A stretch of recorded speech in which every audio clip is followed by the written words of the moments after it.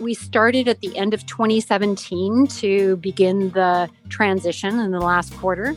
And then we did the transition for all of 2018. And so, we had no idea we were getting ready for a pandemic. The scarier stats are since the pandemic happened is these attacks are up about 600%. I think that's a pretty accurate quote. And they're getting more and more expensive. Dealing with this decision making around the build or buy, there's different ways to kind of address it. But ideally, you want to be able to buy a solution. Ideally, you'd love to be able to, step into something and say, great, this is awesome. And we talk all the time about out of the box. I mean, what does it cost out of the box? What's the solution out of the box? And the truth is there's very few solutions that can meet your needs out of the box. Who is at the intersection of a lot of the challenges that we're seeking to solve?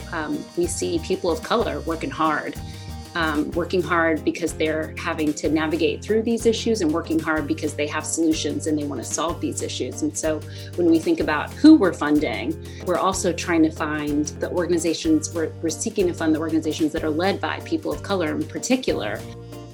In philanthropy, we know that the path from setting strategy to seeing success can be a little difficult. In this series, we dig into the experiences of grant makers figuring out this journey for themselves to help us all better understand how to operationalize our mission and our vision. I'm James Law, Director of Innovation here at GrantBook, and this is the More Good Podcast. We started this series because we wanted to provide a channel for people in philanthropy and technology to describe their own journeys and share these experiences with others. So in November and December of 2020, we sat down with grants managers, IT directors, and foundation leaders for some candid conversations about their technology journeys. As you'll hear in the first season of the More Good podcast, technology is so much more than just a tool. It's a part of the foundation that enables grant-making organizations to make the world a better place.